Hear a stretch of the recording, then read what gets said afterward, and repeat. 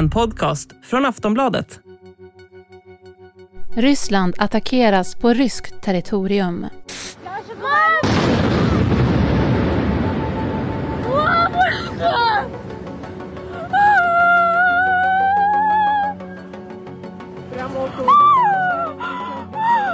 Så här lät det efter en drönarattack i Moskva. Senaste tiden har det kommit flera rapporter om hur attacker skett på Rysslands egna område. Moskva skakades av nya attacker under natten mot söndag med drönare. 2 höghus träffades och en person skadades. Och det här var den 4:e gången som storstadsregionen attackerades under juli månad.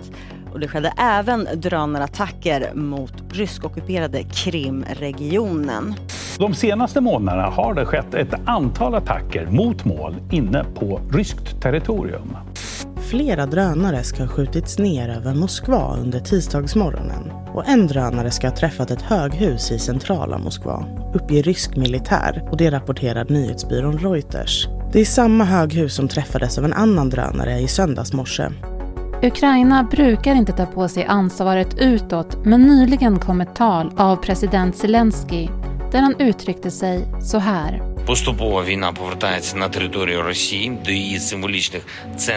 Presidenten säger att det är oundvikligt att kriget når Ryssland. Men vad finns det för budskap bakom hans ord? Varför säger USA att man inte uppmuntrar till attacker på ryskt territorium? Och hur kommer Ryssland att svara på det som händer?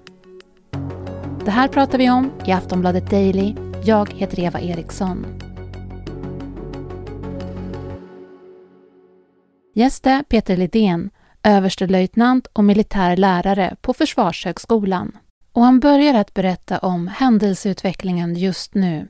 Ukraina har ju en tid angripit mål på ryskt territorium. Tidigare så var det med improviserade, eller ska vi säga avdammade gamla museiföremål, egentligen drönare från Sovjettiden, kalla kriget, som man då använder mot flygbaser då, och de allra mest exklusiva flygbaserna. Men på senare tid nu så har man använt egentillverkade drönare för att slå ganska riktat och förmodligen då flugit hela vägen också då från Ukraina till nu Moskva senast. Och det är ganska intressant att det där görs och att det görs just nu. Har någon skadats? Man anger i rysk media att en människa skadades av nedfallande splitter och så från byggnader. Men sen har man en historik av att underdriva eller att på något vis frisera siffror, så att ja, någon har skadats men inte allt för mycket. Man har slagit vid sådana tidpunkter också där det har varit ganska folktomt vid de här målen just. Kan man kalla det här ändå ett nytt drag från Ukraina? Ja, i så mått då att man nu då dels använder mer eller mindre massproducerade egentillverkade drönare. Att de är gjorda för ändamålet, att de når 100 mil enligt vad Ukraina anger, och att man ändå implicit tar på sig det här från presidentnivån, där man ju säger att det här tar kriget till Ryssland. Allt det där är i så fall ett tecken på att det är en delvis annan vinkel än tidigare när man slog mot just förberedelser för bombningar mot Ukraina just.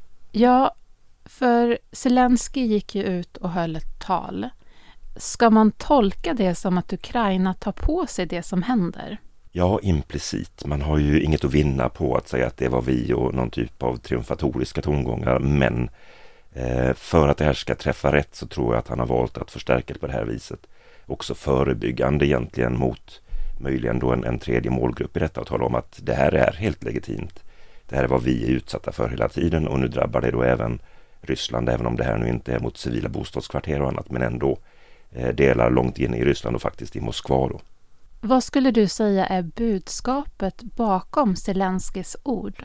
Det är inte i termer av hämnd så mycket, men ändå att det här är vad man nu behöver göra. Det är logiskt, det är rättmätigt från Ukrainas sida att göra detta.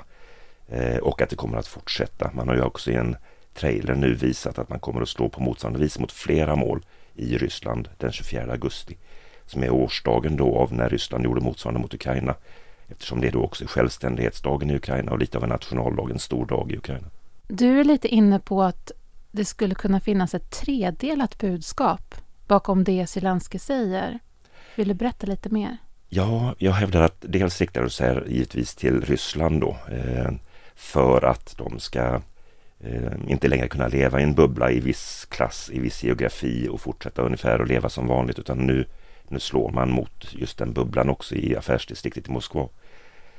Sedan är det också riktat mot en hemmapublik i Ukraina, att visa att man har utvecklat kapaciteter. Man kan faktiskt svara med samma medel även om man nu gör det riktat och inte på samma storskaliga blinda vis mot civilbefolkning i Ryssland som ju Ukraina är utsatt för senast gångna nätterna nu. Men sen tror jag också det är riktat faktiskt till väst. Att visa att man nu är i sin fulla rätt att göra detta. Att man inte använder västproducerad materiel som ju också har varit ett förbehåll i väst. Så att man på det viset sköter sig, men att det är oantastligt att man gör detta och att man kommer att fortsätta att göra detta. Ja, för väst vill inte att material som kommer från västhållet ska användas på ryskt territorium, som jag har förstått det. Precis så, och mest tongivande stödet från väst har ju varit i USA, och de har till och med gått så långt ett antal gånger att de i både handling och ord vinnlägger sig om att man inte ska slå egentligen alls då mot mål på ryskt territorium. Vilket är ganska märkligt på flera vis, också att egentligen bakbinda Ukraina om man inte ens får slå mot strategiska flygbaser eller örlogsbaser och sånt. Då har ju ryssarna fredat territorium att fortsätta förgripa sig på Ukraina. På det här viset så visar Ukraina att det kommer man inte att acceptera, även om man nu inte använder västmateriel för det. Vad är det då för mål som attackeras? Nu senast och mest egentligen kanske målmedvetet så är det då affärsdistriktet, och det är det faktiskt ett och samma 50-våningshus i det som då heter Moskva City, som är affärsdistriktet inne i Moskva. Och i det huset finns det då dels Roselhos, som är den stora lantbruksbanken där man nu vill ha lättare sanktioner då för att inträda i spannmålsavtalet igen. Men också ett antal ministerier. Och mest kanske tydligt då så är det ryska ministeriet för information och för omställning till digitala omställningen då. Och det där är då lite skämtsamt även i Ryssland kallas för propagandaministeriet, så att det är en del i krigsapparaten på så vis. De målen som attackeras, är det mål som är inom ramen för vad man ska säga är okej att attackera? Ja, i termer av att det är en statsfunktion, i termer av att just det här ministeriet är inblandat dels i information och propagandabiten men också i cyberdelar i detta, så är det även på så vis ska jag säga ett mål.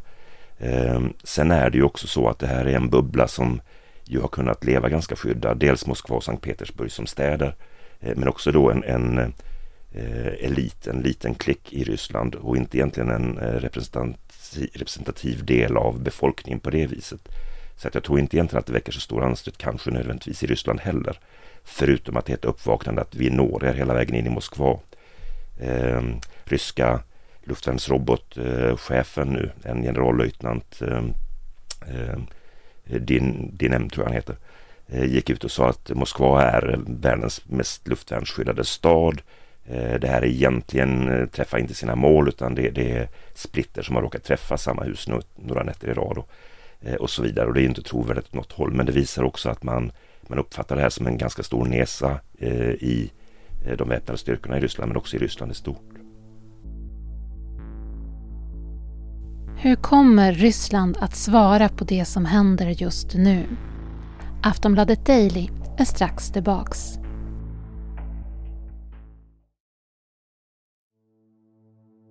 Vi ska prata om reaktioner. Väst. Hur reagerar väst på det som sker? Hittills har man inte sett så mycket. En talesman från amerikanska säkerhetsrådet sa ju tydligen då, Kirby tror jag, att man uppmuntrar inte angrepp just mot mål inne i Ryssland. Och det är egentligen i samma termer som man tidigare har resonerat och också agerat. Storbritannien gick lite längre när man då gav Storm Shadow, och nu också Frankrike är samma system som gör att man kan slå mot ryska mål på Krim och teoretiskt även då in i Ryssland på ganska långt avstånd. Men inte då de här 100 milen som den här Beaver-drönaren då anges kunna nå.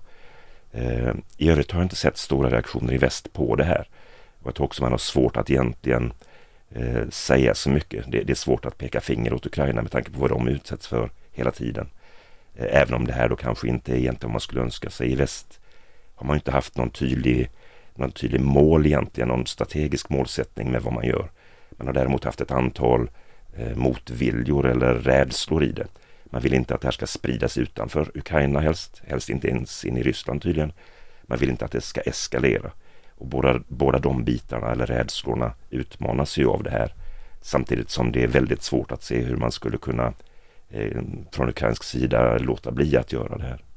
Men tror du det finns en liten rädsla från västhåll? Det tror jag det gör, men eftersom excesserna fortsätter och än har vi bara sett lite av vad som försiggår på ockuperat territorium i Ukraina, så tror jag att det blir allt svårare att faktiskt ta upp det som kritik mot Ukraina. Och Ukraina är ju ingen knähund i detta och har inte varit det under 9 års krig heller. Så att man har givetvis en egen agens i detta. Även om nu väst i vid bemärkelse, kanske i synnerhet USA, ju ogärna ser att de går för långt för snabbt. Man har ju velat hålla dem egentligen på taktisk nivå militärt. Att ganska långsamt nu och gradvis stödja så de går framåt. Det här för ju upp kriget, precis som spannmålsavtalet gör, på en strategisk nivå.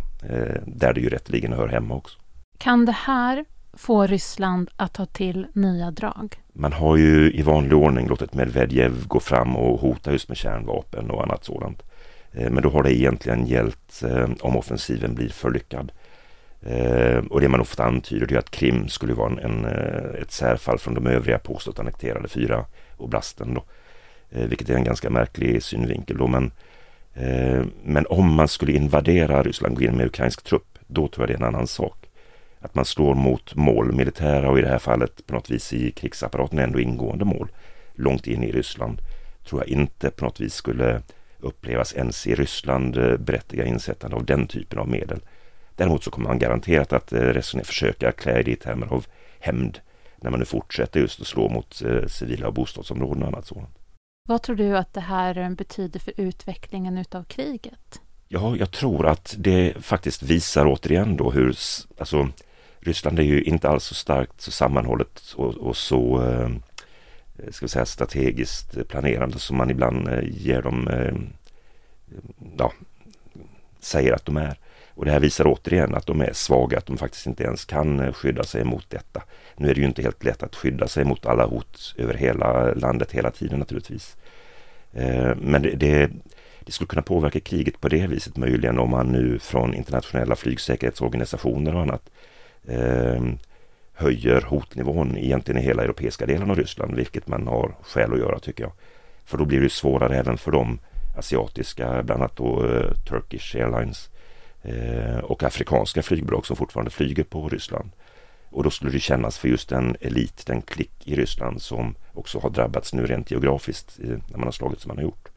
Men jag tror inte att det betyder mycket för krigsansträngningen som sådan. Den har man ju också efterhand nu och över tid slagit mot från ukrainsk sida. Framförallt broar, logistik, ledning, artilleri i Ukraina just. Så att jag tror att man ska skilja på de aspekterna, de två olika. Det här är strategiskt, det är inte operativt eller operationellt. Tror du att det kommer ske något riktigt radikalt liksom nu sen sommar eller mot hösten? Det beror lite grann på hur det går i södra Ukraina nu om man får ett genombrott, för mycket tyder på att ryssarna hänger på repen lite grann faktiskt på sina håll i syd och möjligen även i öst. Men det här är fortfarande då taktiskt, det är gradvis, det kommer att kräva stora offer fortsatt materiellt personellt från Ukrainas sida också. Men där kan det möjligen gå snabbare fram. Och om man då kommer så långt att man kan börja hota ryska mål på Krim innan årsslutet i alla fall, då tror jag att det är en milstolpe uppnådd. Det vi ser nu i strategisk väg, spannmålsavtalet och att det här utvidgas till sjöfart i Svarta havet inklusive rysk och på ryska hamnar och nu i luftrummet, det tror jag inte har någon omedelbart och snabb påverkan mer än att just kanske då strypa handel och ska vi säga affärsresande och annat då för den ryska eliten just. Det sa Peter Lidén, överstelöjtnant och militärlärare på Försvarshögskolan. Den här intervjun den gjordes vid 13-tiden tisdag den 1 augusti. Du har lyssnat på Aftonbladet Daily. Jag heter Eva Ericsson och vi hörs snart igen. Du har lyssnat på en podcast från Aftonbladet. Ansvarig utgivare är Lena K. Samuelsson.